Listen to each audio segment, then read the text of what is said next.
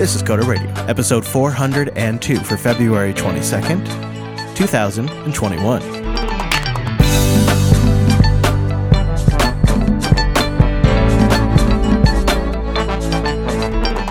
Hello, friends, and welcome into Jupiter Broadcasting's weekly talk show, taking a pragmatic look at the art and business of software development and the world of technology. Now running for nearly 402 years, my name is Chris, and joining us every single week, perched in the perfect podcast position, it's our host, Mr. Dominic. Hello, Mike. Hello, sir. When the Jar Jar does it, it's legal. Ooh, I get a shiver down my spine. It's legal? That wasn't my best Jar Jar voice. I'm going to take that again. Misa back, bitch. Oh, damn. Right off the top. Here we go.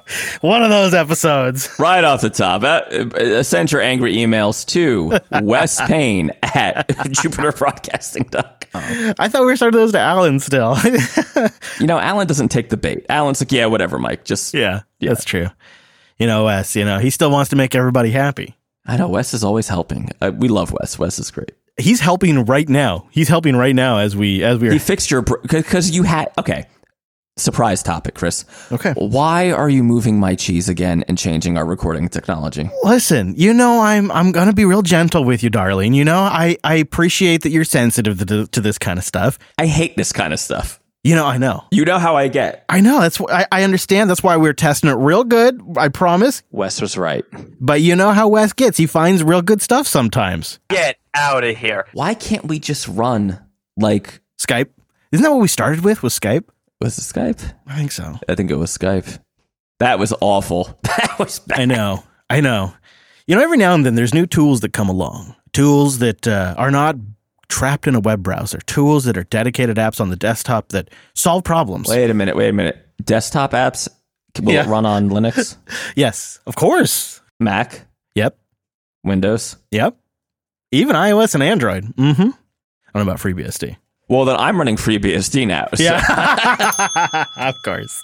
I thought you were running Windows 10. How is that journey going still? Are you still in the Windows 10 land? I've been doing a lot of .NET development and, yeah. Yeah? You just want to jump right into this? You want to do this? I think if I ask you for a few weeks straight, eventually we're going to get to the point where Windows is really starting to grate on you. And I don't know if it's this week or if it's next. I'll put it this way. Visual Studio is a dream come true. Yeah. And if the entire operating system were like Visual Studio, right, it would be great. Alas, it's not. I see.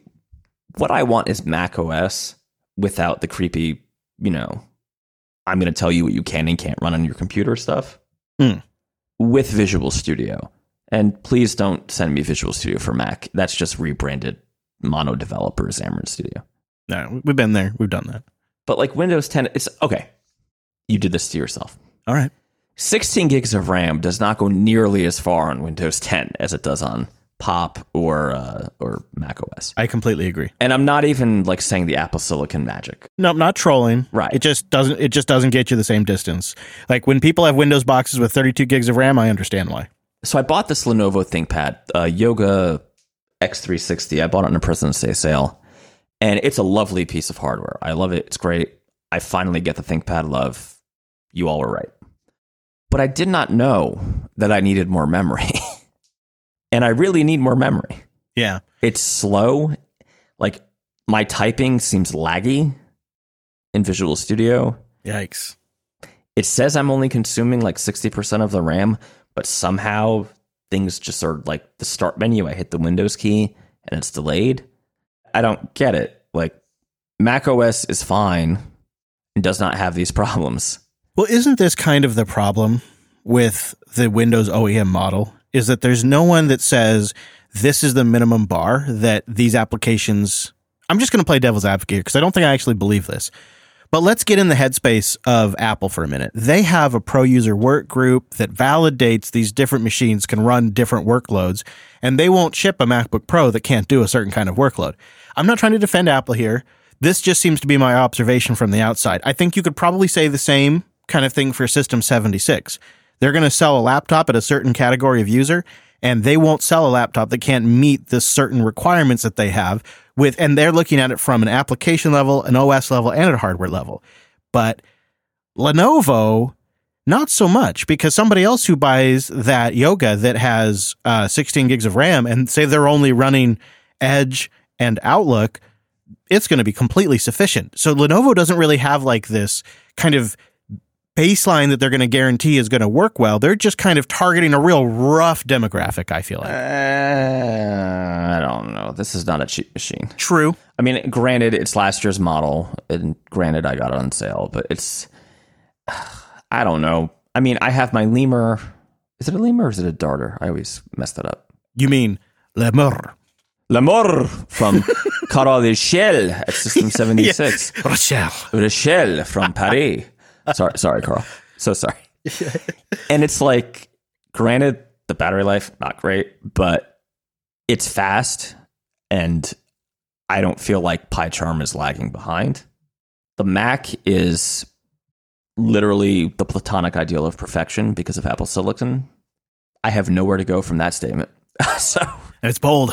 It seems like 16 gigs of RAM should be enough to me. Well, my diagnosis is then that the paper cuts are beginning to set in already. Well, it's just annoying. Mm-hmm. But like Visual Studio is a masterpiece. Now, devil's advocate, maybe the things I like about Visual Studio are just so heavy and so memory intensive that that's actually what's causing me issues. Anybody who's trying to run a workload like that is going to have performance issues. It's going to, like if you were trying to do Premiere right now, you'd be having the same problems, my friend. Not with my Xeons, baby. Woo! So having said that, I solve all problems, being the Democrat that I am, which is ironic because we don't talk about that anymore. I bought a somewhat expensive Lenovo monitor. Oh, really? It has a built-in camera and mic. Huh. Because I am going to hook up the Thelio again as my daily driver. Good call. I saw pictures on your Twitter of the Thelio Open. Are you swapping out components? Again, lo siento, Carl. Lo siento. I may be modifying the fan to make it quiet. Yeah, you have one of the early models, and I think that's an area that I have one of the first models that has the.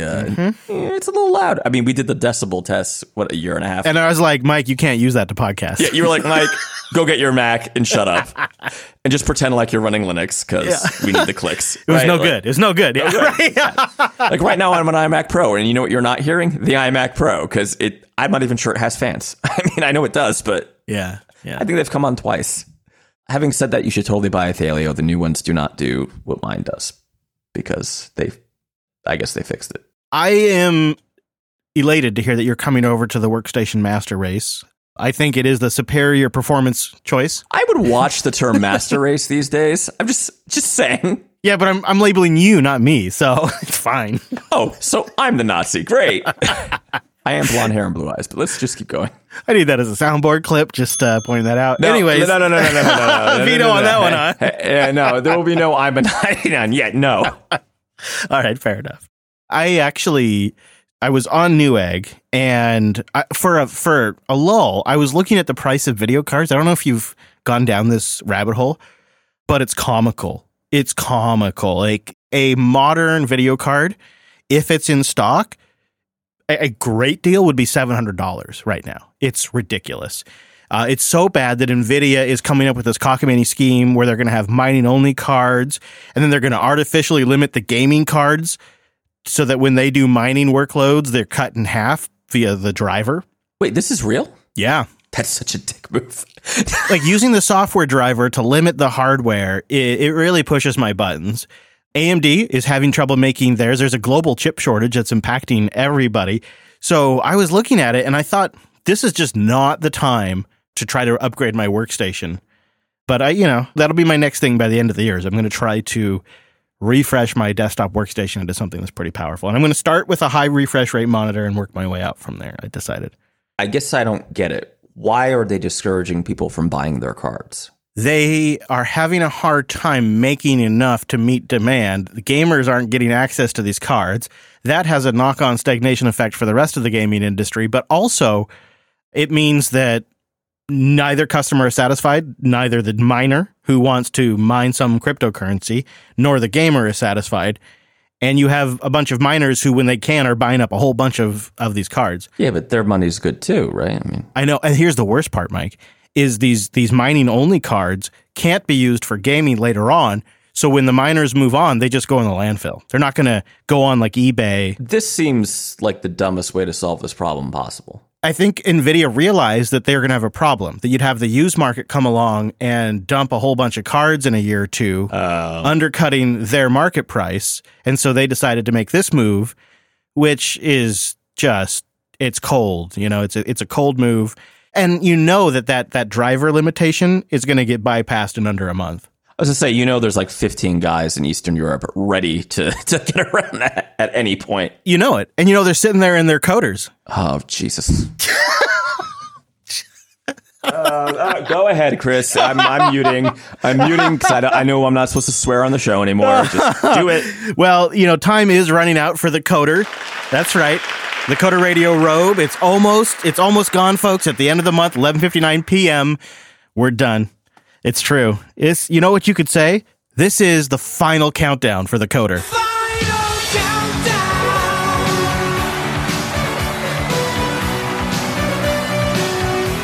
The final. Okay, the fact that you made this happen just drives me crazy. And the fact that every single day on Twitter, someone has to tell me, hey, Mike, hope you're having a good day. Look what I just bought. I mean, at least you're getting a robe out of the deal. I even bought one myself because I sincerely didn't believe that this would be successful. The only way is through, Mike. It's the only way out. I get it. This is the battle of the bulge. I just have to shoot and like fight. Right. And, you know, we'll see what happens because I can't guarantee that the robe is gone forever, but I think this is the only one. I don't know. You know, so this is a special moment in Coder Radio history right now. If everybody who has tweeted at me has actually bought a robe, we should never stop selling robes. I'm just going to say. I know. You know, I know. Unless they're lying, but I don't think we've crossed the 150 mark yet. I don't think. So that's, you know, but that's all it would really take to make this viable, assuming we don't die in the international shipping. If the international shipping ends up being half the cost of the robe, I'm going to have a problem, but we'll find out. Thecoder.shop. And then the next thing I'm going to tackle after this is figuring out how to do multiple sizes and colors for some other swag item. Can I recommend, this is just me trying to help the audience, for the sane people in the audience, which I know there's only 5 of you left, there is a poster, a Coder Radio 400 poster. Mine came today, actually. Oh, do you know if we did a video show, do you know what my backdrop is? The last one. It's the 300 poster framed, the old one, with the green Emacs logo. Yeah, this one looks really sharp with the new logo. I'm really happy with it. I'm going to get it framed, and I'm going to put it up on the wall in the studio. I'll have to do the same just out of pure jealousy. But you know what I will always do now? So you know I'm starting an OnlyFans, right? I've been waiting. Hey, the fact that you laughed, I mean, you know what I'm saying? I'm waiting. You know, I've been thinking this is the way to go. I'm thinking, you know, we have the Coderly report, right? Yeah. How about an OnlyFans where I dress in the Coder robe and I code in whatever language the audience picks, which I can already see the PHP coming because many people have tweeted it at me because I tweeted this idea out. So so I'm clear, what would be the product would be you, a grown man in a robe, complaining that people keep choosing PHP over and over again, and then having people pay for that. Well, it doesn't have to be PHP. I mean, if there are particular sadists in the audience, they could be VBasic. I mean, VB6. I mean, I don't know. Okay, I actually think I'd pay for that myself, actually. Now I see what you're saying. I know for a fact Wes would get in there because he did this to me for free. Right. About a year ago. Yeah. I think this is something we should do. So please comment on the show if you would like to torture me. This could be a new platform for developers to raise money for their projects. Yeah, it's going to be me and a bunch of dancing girls, let's say, right? And you know what I love about it is everyone's wearing a robe.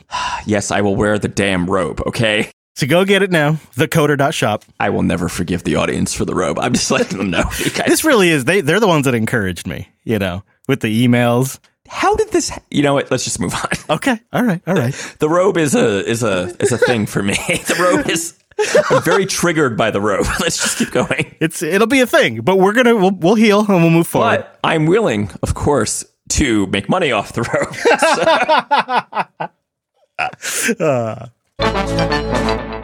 All right, well, it is a special time to mention that a Cloud Guru has a 20% off business plans promotion going right now. If you use the promo code SpringIntoCloud21, you'll save for your whole team. You know the cloud's growing.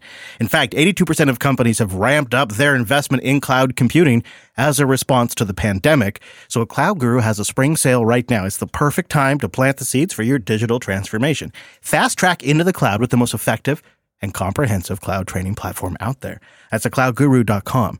You go over there and use the promo code SpringIntoCloud21.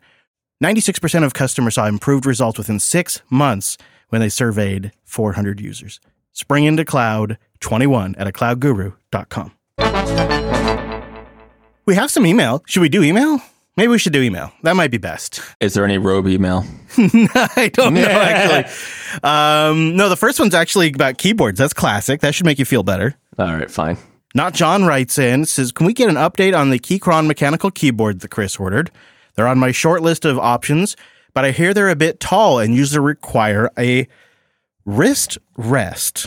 So I have the Keychron right here. I've talked about it a little bit on the show. It's been a few weeks, though, so it's not a bad time to update. It's the Keychron K3, and it's just this tiny little 65% keyboard, and it's USB-C or Bluetooth, and it has really low-profile keys. And they even sell a little baggie that I have linked in the show notes. This is a perfect portable keyboard to go in your bag. This would have a no impact on my bag. Weight or really size. It's lower profile than a normal keyboard, so you have to be comfortable with that. The lighting options are really cool and has a switch to move between Mac mode or Windows and Linux mode. And I'll link to an iMore review, which I pretty much agree right up and down with their entire review over there. I think it was Christine Chan that wrote this. Essentially, because of their low profile keys, it's a little bit harder to swap out some of the keys on this than a typical mechanical keyboard. So that's a bit of a downside, but it's lightweight. It's compact as heck. It does have hot swappable keys if you need to. It has Bluetooth connectivity or USB-C, and it has a lot of nice backlighting options. It's gray for the keys with kind of a soft glow white that comes through the keycaps. I like that part a lot. And then the other thing I'm a big fan of is some of the other keys like tab and caps locks and shift and enter. They're a darker gray. They stand out more. It's a different color. And then the escape key is red. It comes with a different key, but I like it red, and I have it lit up. So it looks like the escape key is like the abort key on a spaceship or something. It types real good. I mean, this is me kind of banging on it. And I think it's a great keyboard, but because it is so low profile, it's not quite as satisfying to type on as I would ultimately like. If I was buying this to work with an iPad or another sort of ultra portable machine, I'd be very happy with this. And because I'm using it here in the studio in a kind of a tight space, it works tremendously well. But if I was going to get a Keychron for myself at home today, I actually would be a little bit boring, and I'd probably go with the K6, which is about a similar size, doesn't look quite as modern, but has a more traditional depth and size of a keyboard. It's not quite as thin.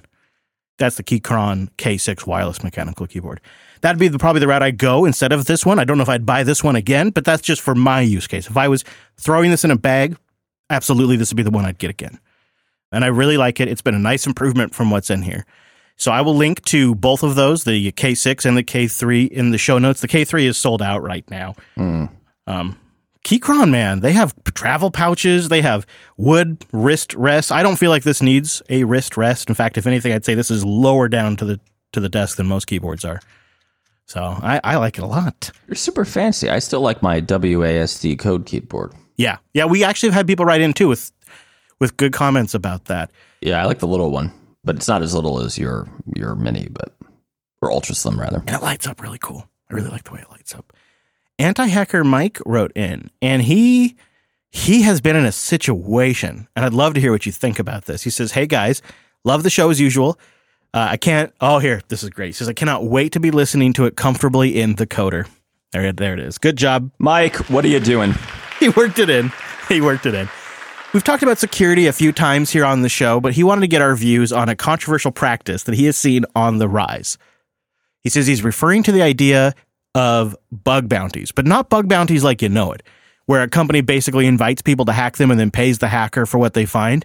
which is common. You know, Apple and Google and Microsoft and lots of companies, there's bug bounty that do that. It seems, Anti-Hacker Mike writes, that it's becoming an entire career for people where they essentially bang on stuff and then they come emailing. He says, this all seems well and good until it happened to my web service. Yeah. A hacker was able to find a small hole in our security and then was able to exploit it. He emailed us with screenshots asking to be paid for finding this bug.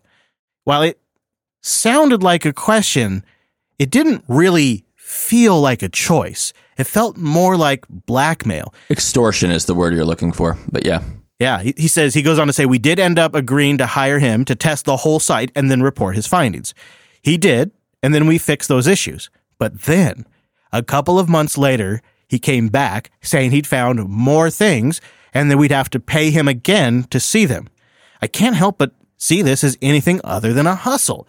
We haven't agreed to anything yet, so I'm not sure what will happen next. But what are your views on this type of practice? On one hand, it is a service, but on the other hand, it feels forced and not morally right. What are your thoughts? Gather round, children, and let Uncle Mike tell you about New Jersey for a few minutes here. Oh my gosh, that's amazing. I understand. I think last week we had a nice conversation about Texas.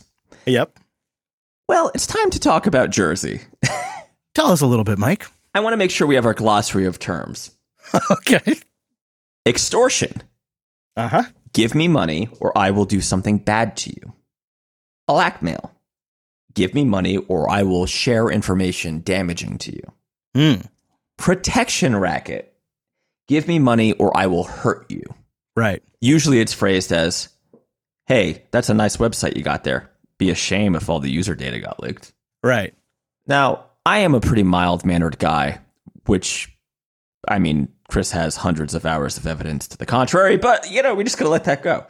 The first thing you learn when you're in preschool in New Jersey is if somebody shoves you on the playground, even if they're right, you punch them in the face. No matter what. You never admit fault. Chris knows this from dealing with me. You're sorry only transactionally, right? You're never really sorry. Because your mistake in this case, what's the listener's name again? Anti-Hacker Mike. All right, I'm calling you Vinny. Vinny, your mistake is you paid this jerk. And jerk is the modified. You know, we need to do a New Jersey feed of the show where I can say what I really think. Right. This guy's never going to leave you alone until you get even. Now, I'm not telling you to break any laws because we don't do that on Jupiter Broadcasting. We do that on Telegram in encrypted chats. I'm telling you, you got taken for a sucker. He came to you, you paid him, which was not smart. Now he's coming back for more money. This is mafia tactics right here. This is the same bullshit people try to pull all the time. Do you know how many... Okay, let's go back to Classic Coder. I got sued for Code Journal when it hit the top of the App Store. Like, I think it was literally like 8 times. One of the lawsuits, my favorite one, was because I had syntax highlighting. Remember when that came after podcasts for like playlists? Yeah, what was it? I also got hit with the in-app purchase one. What the hell? What was the name of that company? Wow, that was forever ago. I remember that. What the hell was it? I don't remember now. But whatever. Like these are like gangster tactics. And the mistake you made, Mike, I won't call you Vinny because that was kind of mean, is you gave in. Yes, you may have legitimate issues. But this person, the way you have at least described him or her, is not behaving like a security professional. They're behaving like, honestly, like a damn gangster. Like they're extorting you. Yeah. And the minute you lay down to extortion, you're done. I've made the mistake. I have settled lawsuits for bullshit patent stuff that I didn't need to settle.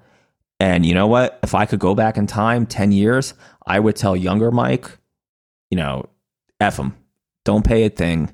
Fight. Because let me tell you, all these jerks are paper tigers. And what are they going to do? They're going to write a mean tweet. They're going to write a mean blog post about you. Who cares? People can say whatever they want about you. This is straight extortion. Don't give into it.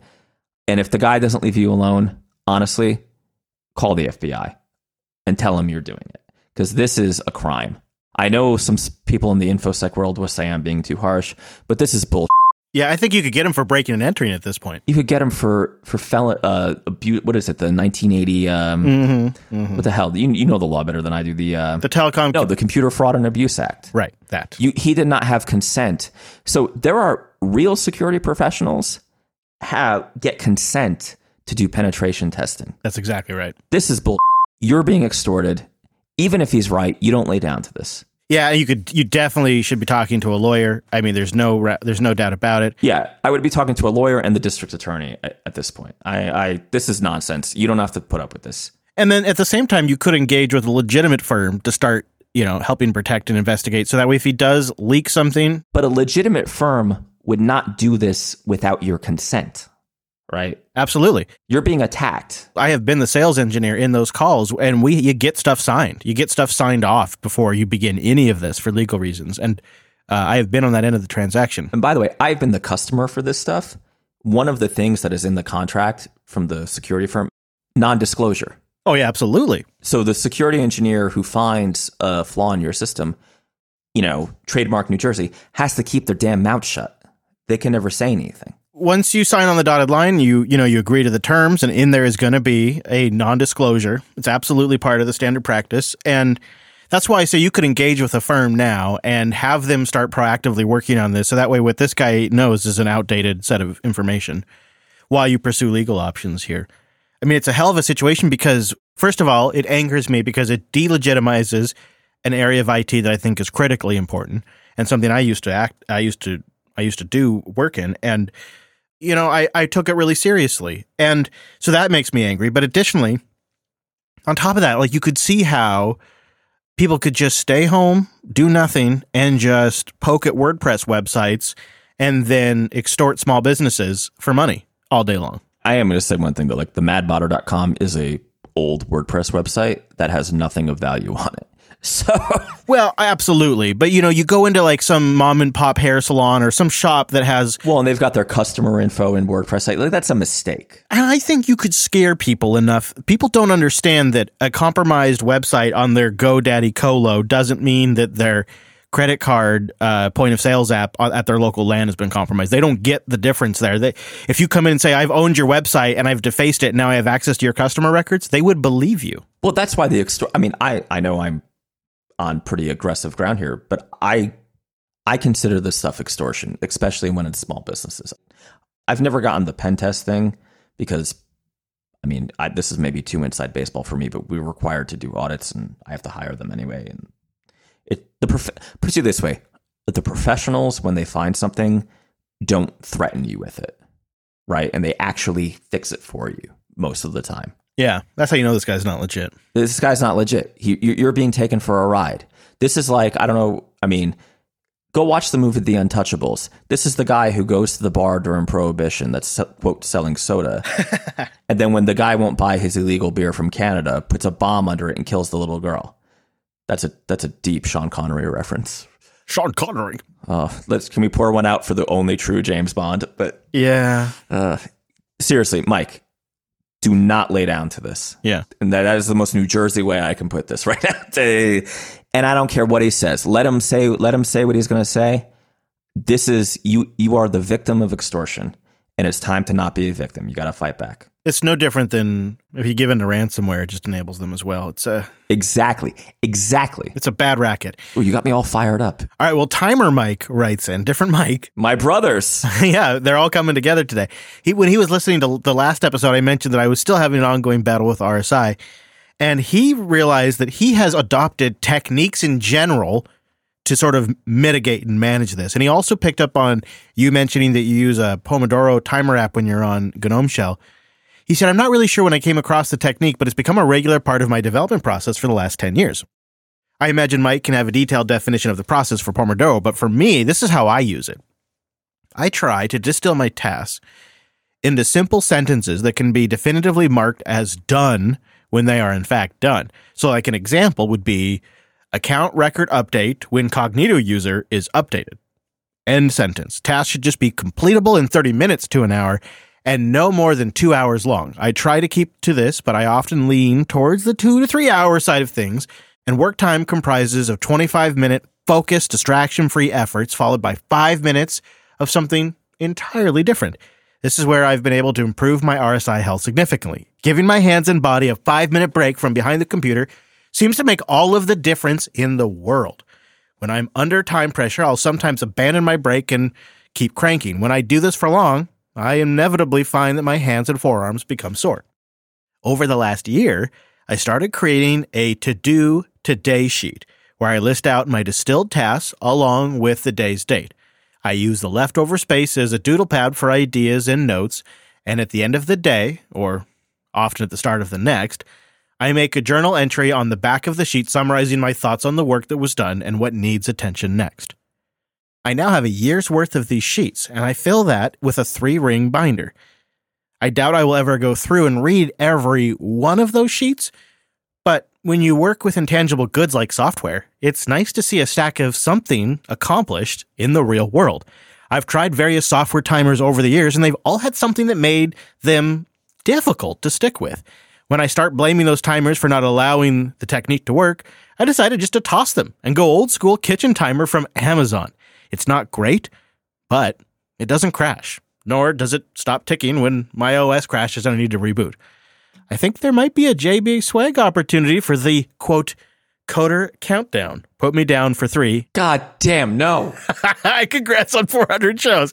What do you think of that? A Coder Countdown. It's, I think that's something right there. He ought to call himself Merch Mike because I think he's onto something. This is interesting. I have been experimenting with a daily brain dump at the end of every workday of what I think my to-dos are for the next day. And I've actually found what works best is just a text document on my computer that I just leave running, that I just leave up on my screen. So the next day I come in, it's right there. Get out of town, dude. We do the same thing. I have just like a little text document that I pop open in Vim on my desktop, and that's it. I have, from time to time, done the physical, write it down on a piece of paper, and I do like that. And then I would cross off something when I got it done, and I like that crossing off thing. There is something to, when you work on an intangible good, to have a tangible good that represents some accomplished work does feel good, because there are every now and then there's days that I have, there are always off-air days, where I feel like I lost an entire day to Slack and Telegram and email. And I feel gross at the end of the day. Like, what have I done with my day? Like, every day, all my time is so precious. I have so little time to get this stuff done. And then I spend an entire day replying to people. And I have nothing to show for it at all. And so that's where having it, I can look back at a to-do list and go, oh, no, that's right. I did fix that issue we were having in the studio, and I did get so-and-so contacted about this. And, I can look at the list of things I actually accomplished. And then while I'm thinking about it, okay, but I still need to get all this done. That's when I do the brain dump for the next day doc. I could definitely see extending this, though, and taking some of these breaks that Mike's talking about here. Doing like a focused 25-minute session and then taking a break. I do need to play around with that a little bit, I think. Pomodoro will change your life. Yeah? Mm-hmm. I've been doing it for years now. Little bit of an error here, Mike. I no longer use the GNOME Pomodoro app because GNOME extensions are fundamentally broken because GNOME extensions are poorly engineered. Hey guys, sorry about that. I keep doing that, and I'm sure Eric's pissed off. I do it on my iPhone because I actually once sold a Pomodoro app, and I still have an old copy of it that I have made run and do not currently sell, and it works much better than GNOME extensions. Chris, did I miss anything I wanted to insult today? I don't think so. I mean, we could throw shade at Chrome or Android. We haven't done that in a while. No, you know what? We don't throw shade at Android because Google. No, I feel like Fuchsia's going to do it for us. I feel like Chrome OS overtaking Mac OS, just dunked mercilessly on Android. Oh, right. Somehow Google is its own worst enemy in the weirdest way. Yeah, that Chrome OS becoming the second largest OS is kind of remarkable. Audience, this is how it happens when my kid's not here and we no longer have structure to the show. I have a bone to pick with you. Oh, all right. With the audience or with me? You personally. Oh, okay. All right, good. Okay. Although the audience, the rogue thing, guys, if he makes a timer, we might take another couple-month hiatus here because I don't know if I can take it. You guys got to stop. Martini glasses, sure. Coffee cups, yes. I've noticed certain Linux commentators, I'm not going to name names, Chris, counting Chrome OS as desktop Linux. Is that what I heard? what I thought I heard?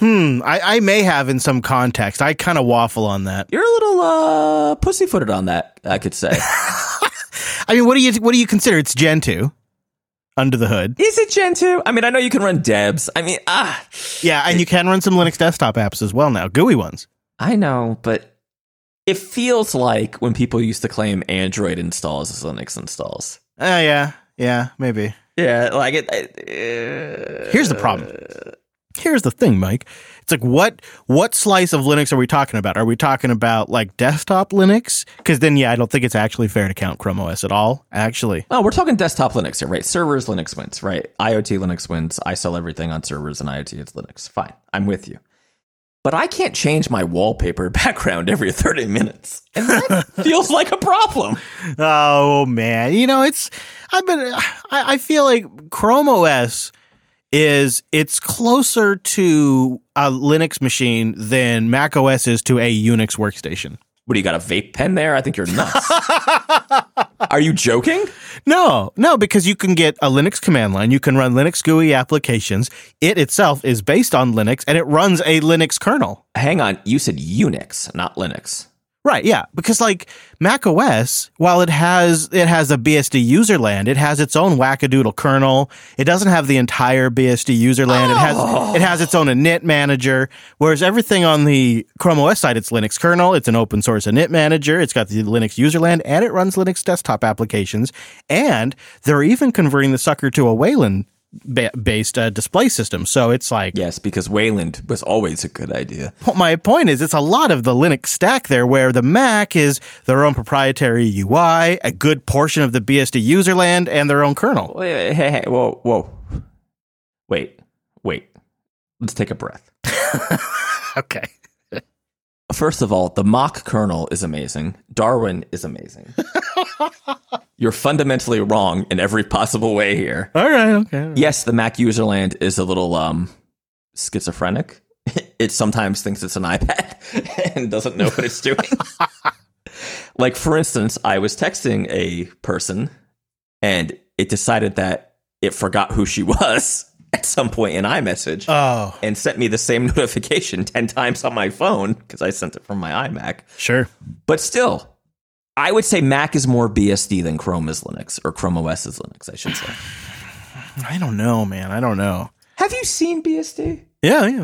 Yeah, it's great. I mean, we know people who run BSD, and they pretty much run Windows 7, is my understanding. Or Windows you would be 10 correct. now. You would be correct. I would be correct. I know I'm correct.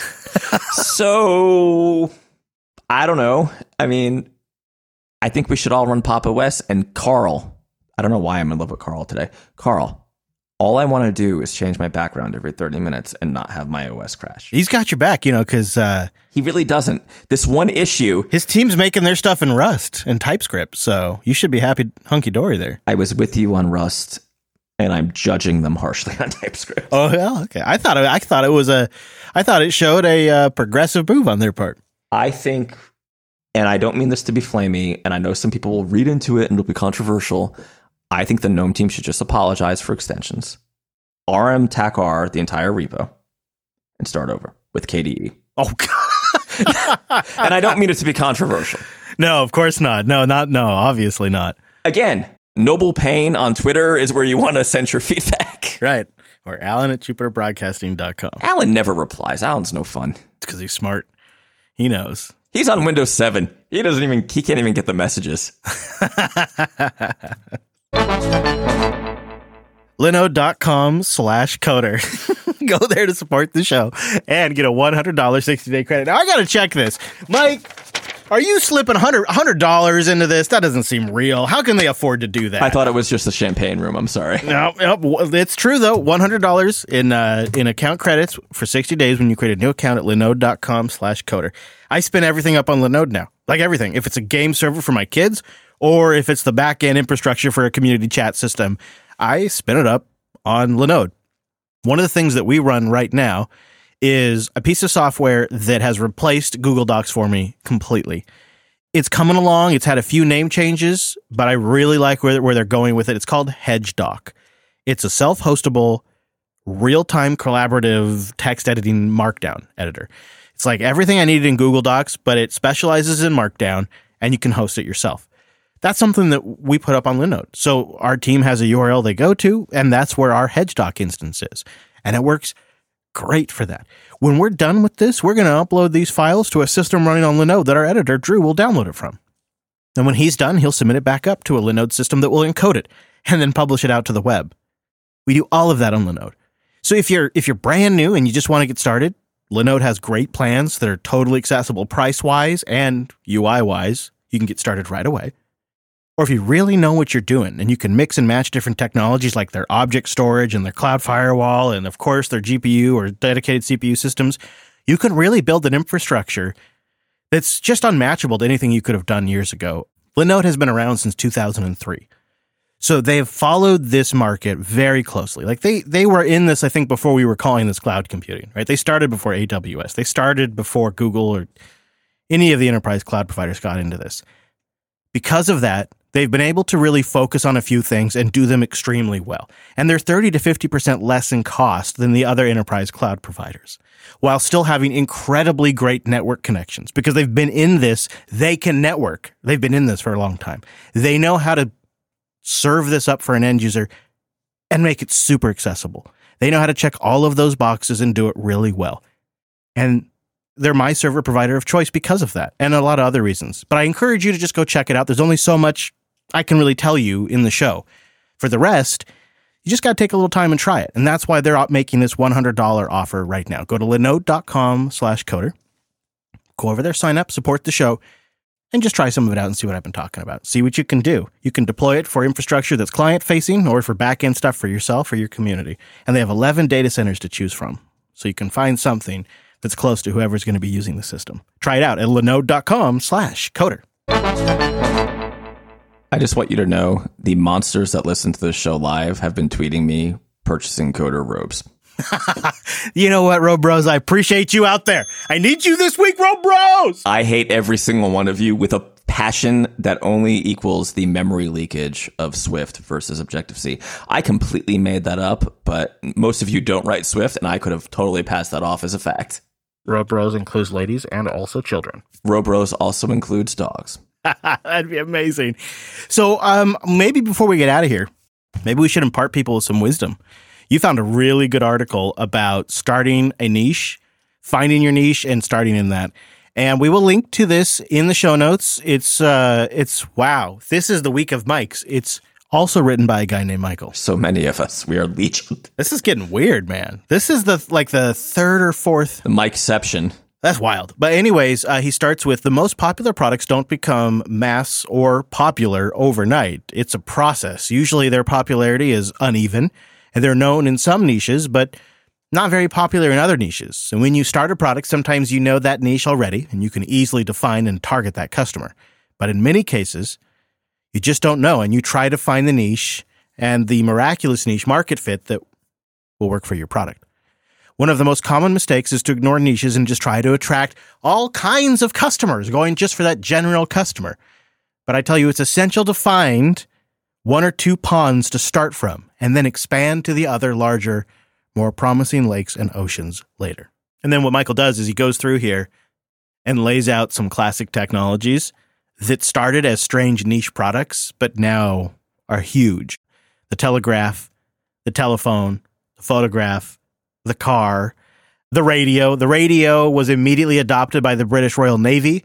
They thought the radio could speed up communication between ships, and they were right. But really, it took a lot longer until others adopted the radio. So radio was introduced in 1895. In 1912, the Titanic sent a distress signal, but the radios were turned off on the closest ships because they just simply weren't using them back then. Well, they didn't have the Windows Vista patch. Yeah, which meant you had to reboot or else your router and radio service were down. Yeah. With apologies to Paul Thurrott. VisiCalc, also, Excel's predecessor that launched in 1979, classic, first adopted by accountants. Businessmen and analysts joined the party much later on. Accountants saw the value right away in VisiCalc, but the others in the business stack took a lot longer before they realized what spreadsheets would be used for. Now entire companies run off of Excel. And I thought it really was a really wise article that you found. I set it aside to read it, and I read the whole thing, and he really makes the case for how you have to find a niche. You have to focus on it. He says, how do you find that niche? You can use Conway's Law, which you can look that up. He says it's only partially a joke. You review a couple of the alternatives. You look at what you know best. You select that, and then you execute as best as you can. In a way, startups are kind of like an experimentation facility that hypothesizes, executes, and then measures their results. And the startups that are successful are the ones that find the right niche. I mean, I have the sense just from doing this has it been 400 years yet? I mean, are we older than the country? Right. No, actually, if you look at the map this week, it's 402 years. True. And I believe that the title should be payment required because I know my HTTP error codes. And by the way, People are going to look at that and they're going to go, what? no, they're going to look at it and they're going to buy a poster. Do you understand what I said? And more importantly, what I did not say? No, but seriously, buy a robe. It'd be a shame for something to happen. You should buy a robe just to be careful. Let me explain something to you. The Thaleo has been a flight simulator for a long time. I have been working on drones for a long time. There may or may not be some sort of interference with the robes where there are chips in them. And then one day you're all going to get painted with the worst possible thing I could think of. Swift stickers. I have to say, a supply chain attack on the robes would be the ultimate long troll. That would be pretty good.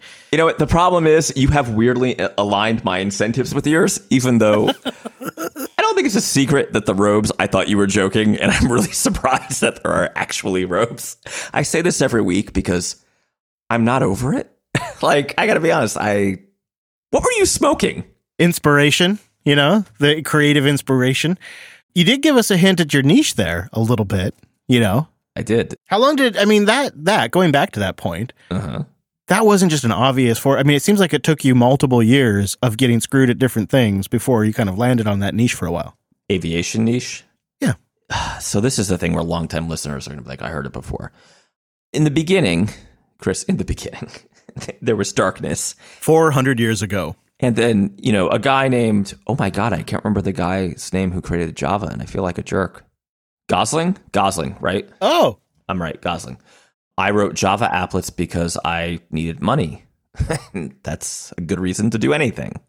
And then the iPhone came out, and I had a Dutch uncle who helped me because I was still young enough to need help, and bought me a very cheap MacBook. I'm not denigrating, but he hates Apple. He still hates Apple to this day. Got like the base model. He got like the MacBook, right? It was like whatever. And we're going back a long time. So whatever, it's not even like comparable to it. Like my MacBook Air could like buy and sell this MacBook 400 times without using like one core, right? Are we like talking like early, like the first Intel kind of thing? Think we might be second or third. Ooh, no, I think it's second. Those early Airs were a special kind of slow. Yeah. Yeah, it was. I had a Dell that I was running Ubuntu on at the time, and it was bad. Like until Snow Leopard came out, it was bad. I mean, it was just not a good machine. I cannot believe you just got a Snow Leopard mention in. I just can't believe you. Till the day I die. Never gonna let it or go. you sell the company again, whichever, either way. I think they're going to be about the same. So the same. Yeah, I don't think you'll ever. Yeah. So yeah, I came up in the iPhone app Gold Rush. I did the CodeJournal thing later on the Mac App Store. That was kind of how I got this guy with the good hair's attention. And then how long did I ride the iPhone ride for? Because you were around for that. I mean, for as long as you possibly could. I went down hard though. I messed up. I held on too long. Yeah. Yeah. Yeah. I mean, I mean, have you ever fully let go? Let's be honest. When Swift came out, I think you have it on tape. I'm pretty sure I let go. Yep, that's for sure. Yeah, that was rough. I was pretty upset. Then there was the price bottom dropped out of the market. That's the thing that is a little bit distant now, is it wasn't the norm for an app to be $1.99 or to use a subscription. Well, right. When I started, right, it was totally reasonable. Like CodeJournal was originally like $10 and then I put it to $5. But like that was cheap, and I did it on purpose because I was trying to get like attention, right? Like I was trying to for my consulting business. Mm-hmm. But like people were selling iPhone apps. I mean, I think most of our listeners will not believe this, but people were selling iPhone apps for like $20. Yeah, like it was just like it was a thing. Remember, there was no in-app purchase, there was no iAds, there was no like it was a piece of software. And then that changed. If you really want to know, you can listen to all my moaning and complaining on the back catalog. Because you're right. I went through that I lost 40 grand on Windows 8. Yeah. Oh yeah. Windows 8. Yeah. I admire your restraint in not mentioning that. Well, I got a jab at you in episode 400, so I thought I was good for a little while. And then I tried to do all the cross-platform stuff to lower consulting prices. Did you discover because there was some bot time in there, and then you really did focus in on aerospace for a while. Did you land on that niche by networking at events? Kind of. So this is where I have to love up brother Chris here. So the first aerospace client came from you, right? From the show. It's one of your Linux hippies who doesn't really run Linux. They bought a Thalio and put Windows on it. So sorry, Carl. Carl, it's been a rough night for you, Carl. I don't know what to say. Sorry, man. I mean, at the end of the day, he's still selling the box. So yeah, he still sold a Threadripper unit for an amount of money that I could have bought a car for. So whatever. And then it was events that they recommended, and it turned out. And it took me a long time to figure this out, like longer than it should have. Because you're right, I was in love with the whole consumer-facing software idea. That this niche is people are willing to pay for stuff and not fight you about a $4,000 bill. They just pay. Yeah, they're willing to pay consulting fees that actually pay your bills. Right, and you have to travel now. COVID is. I can't say it's messed things up because we're still up year over year, but I am very good at podcasting. No comment necessary, Chris, because I know I'm terrible. I am very good at trade shows. I'm very bad at phone sales and Zoom calls. And email. Which you would think I would be able to do Zoom calls because it's just like podcasting. But I had a Zoom call, and I know he listens, but another listener of the show who's also a fellow podcaster who I won't name because I don't have permission, wants to hire us for a job. And I find something disorienting about Zoom. Yeah. I feel like I'm confused. I feel like I don't know what I'm doing. But on a podcast or in person, I'm totally cool. Right? I'm fine. I got it. Not a problem. I have a similar phenomenon that I experience. Really? And I don't know exactly what it is. I find Zoom calls to be kind of exhausting.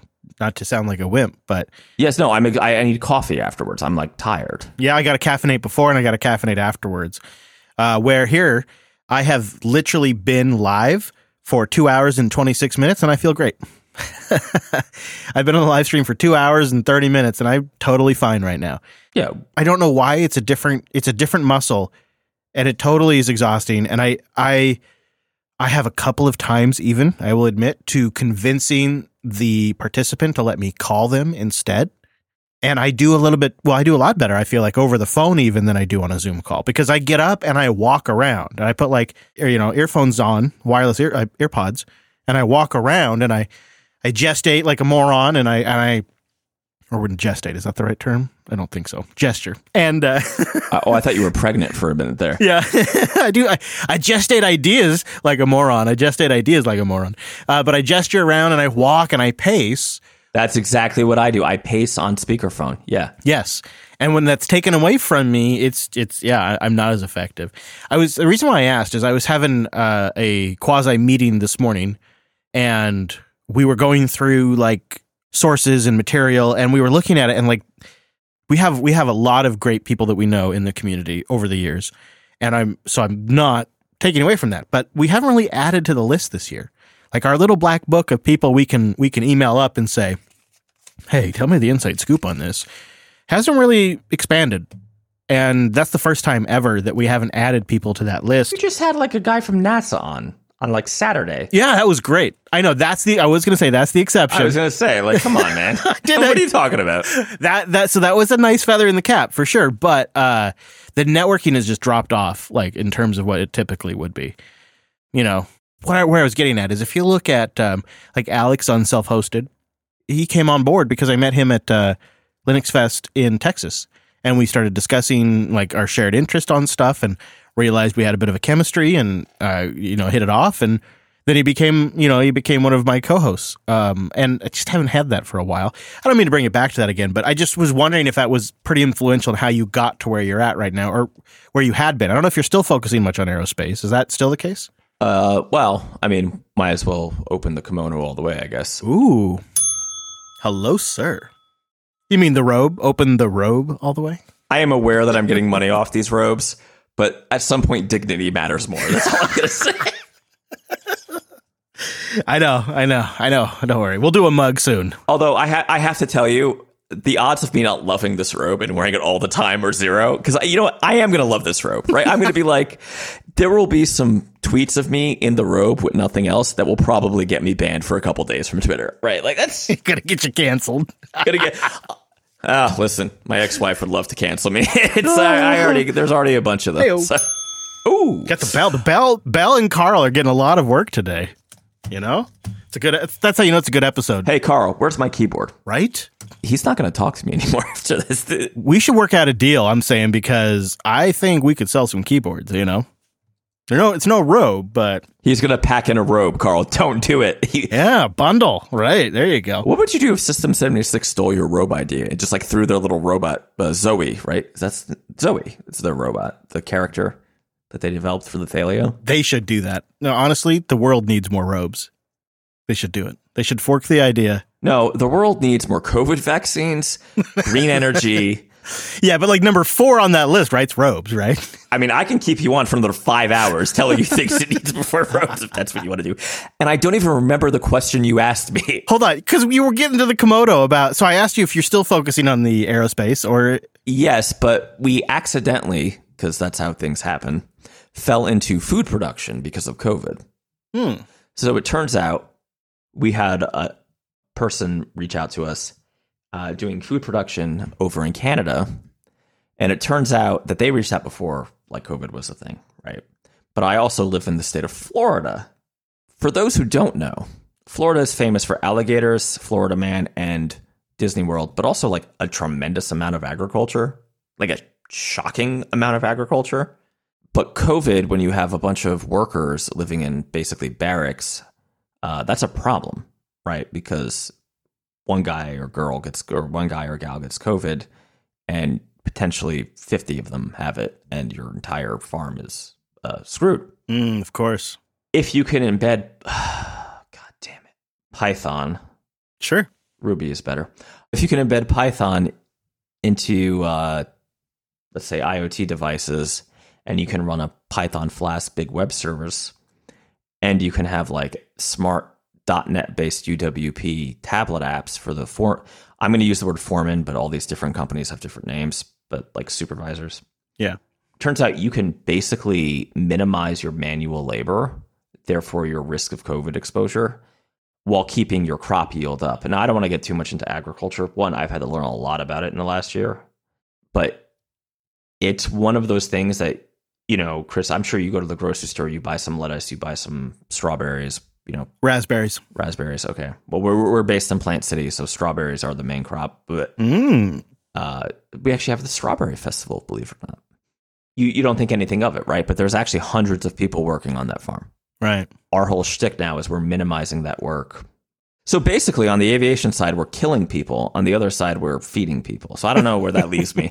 I mean, I got to tell you, when I die, St. Peter is going to be like, I don't know, man. We got a lot of stuff here. Yeah. You know, so you can point. You know, you can say, "Oh, I answered some questions on a podcast." That might have been some good. It's like I told the truth. He's like, "Yeah, you weren't supposed to do that either, though." So I don't know. Datadog.com/Coder Radio. This episode is sponsored by Datadog, the unified monitoring analytics platform for comprehensive visibility into your entire stack. If you have on-premises, if you have cloud, if you have a hybrid, something in between, maybe multiple clouds, get a unified view into all of it. Quickly analyze the performance of your Linux servers in real time and get dashboards that you can move around and build to get the information that you need. If you're creating an application or if you're trying to monitor something in production, wouldn't it be nice to have analytics that are easy to understand and share with your team so that way you can communicate your needs to them? That's what Datadog does for you, and they help you troubleshoot issues in seconds. With these unified metrics and traces and logs, you can look at all of the environment in one snapshot. Look inside a container, look at the Linux server, and look at the application performance as well. And then additionally, they have over 400 integrations, just turnkey integrations to get Datadog insights into your application. You combine that with the server metrics, your performance, and you get it all into a customizable dashboard. And you can take actual action on what you see. But you got to get started. So go to datadog.com/CoderRadio. If you set up one dashboard, you now qualify for some free swag, a Datadog t-shirt. But you got to go to datadog.com/CoderRadio. This is a tool to allow you to communicate. I say that because that's how Datadog started, as a way for the developers to communicate to the sysadmins. That's such a quintessential problem, communication.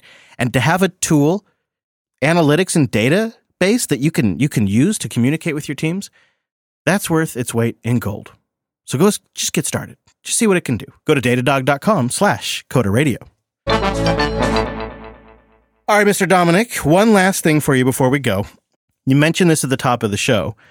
Does the release of .NET 6, which is getting closer and closer, Preview 1 is out, I think, today as we record. So it'll be a few days by the time people hear this. It's out. It's close. This is it. This is like them bringing the last 6 years or so of work together. So it's the promise of taking a lot of the, Xamarin, Xmarian, the Xmarian tools, bringing a lot of that and actually bringing it into .NET and creating something that's actually usable for desktop, web, cloud, mobile, gaming, IoT, Windows, Linux, Android, iOS, Mac, even Apple TV's on the list. I mean, this is it. It's here, at least in preview. I'm just kind of, I don't know, curious to get your take on .NET 6 and their new preview. So I'm trying to be a little careful here. I have not tried the preview yet. It's going to be a big asterisk on this. I have scars from the Java applet days, and I do worry that .NET is getting a little too cross-platformy. But I have no evidence of that. I have no reason to think that other than just... It seems like they're promising the impossible. It seems like they're promising a lot and not showing much yet, right? So it's almost a premature... I mean, all right, one of my concerns, just to kind of put the cards on the table, is at some point, does it become too fractured in a way, right? Where it's this big unified framework, but there's all these little asterisks on, but are you on iOS? But are you on Android? But are you on Windows? And it's really a bunch of different tools that have kind of been relabeled and brought together as kind of like a crock pot of different stuff in .NET. It feels an awful lot like the old Java promises of write once, run everywhere. Yeah, only this time it's coming from Microsoft. Well, sure, but anybody could promise you anything, right? I mean, yeah. I'm just saying, Yeah. No, I do agree. I was reading through their announcement because like I said, it came out just as when we're recording. And, they go through all the standard stuff, but they say, our unification efforts offer something for all .NET developers. If you're a desktop app developer, there are new opportunities for you to reach new users. If you're a mobile app developer, you'll benefit from using mainline .NET tools and APIs while targeting iOS and Android platforms. If you're a web or cloud developer, it will be easier to expose services in .NET Mobile and apps that share code with them. I mean, they're really pushing on that. And I think we've had a good sense that when .NET Core came out and they started working towards this was the ultimate scenario, is taking these tools that they've invested in over the years and bringing them in there. I mean, even WebAssembly's in this mix. It's all encompassing. Unlike you, I kind of have a little bit more of a positive take on it. It seems like Microsoft has taken really a decade to kind of sift through all of this and pull it all together. And then what's really happened now is .NET 6 is really kind of it's like an umbrella of this stuff that you can do now. And so when you're a .NET developer, it's going to mean a whole bunch of other stuff all of a sudden. And then on top of that, they have the pipeline, right? They have the tools on the desktop, they have the tools in the cloud, they have GitHub. I think in a way I am more bullish on what Microsoft is doing here than I have ever been on anything I have seen them do. And I can clearly see the hallmarks of how this benefits Azure. I can see how this benefits their GitHub platform. I can see how this makes more Microsoft developers. I can see how this sells more Windows licenses and Visual Studio licenses. Check every box. All right, but what do they want? This is my whole problem with Microsoft right now. What the hell do they want? Are they trying to get you to use Windows? Are they trying to get you to pay for Visual Studio Pro? Are they trying to get you to... This is a respin of an idea that I think I rolled out on the show a while ago. So it's been a couple of years, but I've thought about this. And this isn't the right analogy, but I think this is the only way to state it where it'll click. It's like they want to recreate Windows, the magic of of Windows, but they want to be Windows for developers. Like they want to bring all of this stuff together, and they don't care if you're targeting Android. Have at it, Haas. If you want to make tvOS apps, have at it. But you're using a Microsoft editor to do it. You're using a Microsoft developer platform to put a repo to store your code, and you're using .NET as the back end, and you're using the .NET SDK and tools. I just think it's Microsoft wins for every Android device that uses this, or every tvOS device, and they don't need you running Windows. But if you want to run Windows, it's going to be great. And I think it's so clever, it's devious, because they're creating something that's useful. It's competitive in the market. It answers problems that developers have, and corporations, especially enterprises, while also kind of ensuring that they stay relevant in the game, even when people are done with the desktop entirely. Like this, essentially, what this .NET umbrella does, and combining it with Azure and GitHub and everything else. Sorry, but it's just going to have to be said over and over again for a little bit. When they're all done, they don't even need Windows. They don't even need Windows at all. Windows can just fade away, and they're totally good, because the world will be developing for IoT, for the web, for mobile, and for the desktop using their tools. And even if it isn't totally market dominant, they're probably over time going to be able to carve out a nice, sizable, long-term percentage, which will include a ton of businesses and enterprises, dark matter developers, and people on the front lines like yourself that are just building shops around this tool chain, because it's all there. Every piece of the pipeline is there for you. You can build a shop around all of these tools. It's all there for you, and you can just start executing. I guess. I mean, I know months ago, or oh my god, like over a year ago, we talked about, it was all about that sweet Azure manna raining from heaven. Mm-hmm. But they got Omnom, not Azure manna. Omnom. I guess. All right. I guess I'm with you. I sort of feel like I want Windows to get better, and everything you've described is it's not really going to get better. It doesn't need it to. They don't need it to now. And I think I don't know. I mean, it's deviously clever, I think. I'm very impressed with the strategy, because you just don't normally see it. So you don't normally see a company be able to shift like this in such a clever way. Usually, like, it's just a large ship, and once it's set up and going in a direction, it goes in that direction forever. Maybe I'm wrong, but... No, I think you're right. I mean, I think that's the whole thing, is they don't care. Which, I mean, we're going way over, but if you're a .NET developer today, should you be scared? I mean, I don't think so. I mean, look at what they're trying to target. That's everything. They're literally that's every platform that exists, from WebAssembly to IoT. Right. That's the thing. I kind of worry that, like, they're trying to be everything to everyone. Mm-hmm. And it's just not going to work. That sounds like Microsoft to a T, though. And it will work well enough for a large chunk of business, for a large chunk of the market. It will do the job, and it will do the job well enough. The Surface tablets, we do, like, sell development for them at TMB, at the Mad Botter, because they make sense. But the only reason they make sense is because Android tablets are hot garbage. Please send your emails to alan@jupiterbroadcasting.com. And because Apple is just a pain in the ass about, enterprise distribution, right? Yeah. If Apple would just, like, not have that policy, I would much prefer develop for iPads. Have you heard of our friends over at Google with their Chrome OS? Thank you for listening today. I'm at Dumanuku on Twitter. He's at Chris Lass. All right. Yeah. Also, thanks to our members. We should say, I don't know if we said it last week, but thank you to our members over at coderqa.co. We appreciate our members. Thank you very much. Go get your Coderlies. Yeah. At the Mad Botter Inc.'s the company. Anything else you want to plug? I have a book review coming up for Jay LaCroix, friend of the show, and we met him at I met him at System 76 a couple years ago. His Mastering Ubuntu server, so that should be up this week. Cool. On DominicM.com. great guy, Linux podcaster, Linux YouTuber. So, and sounds like if somebody's administering an Ubuntu server, a very useful resource. Our links to the stuff we talked about today, you'll find that at coder.show/402. Surprisingly, there's a lot of great things over there at coder.show. You can find our RSS feeds for all the different ways to subscribe. You can get our contact form if you'd like to send us in some feedback. That's a huge part of our show, and we really appreciate that. And of course, links to previous episodes all over at coder.show, including this one. I'd encourage you to hang out live if you have some time on a Monday evening.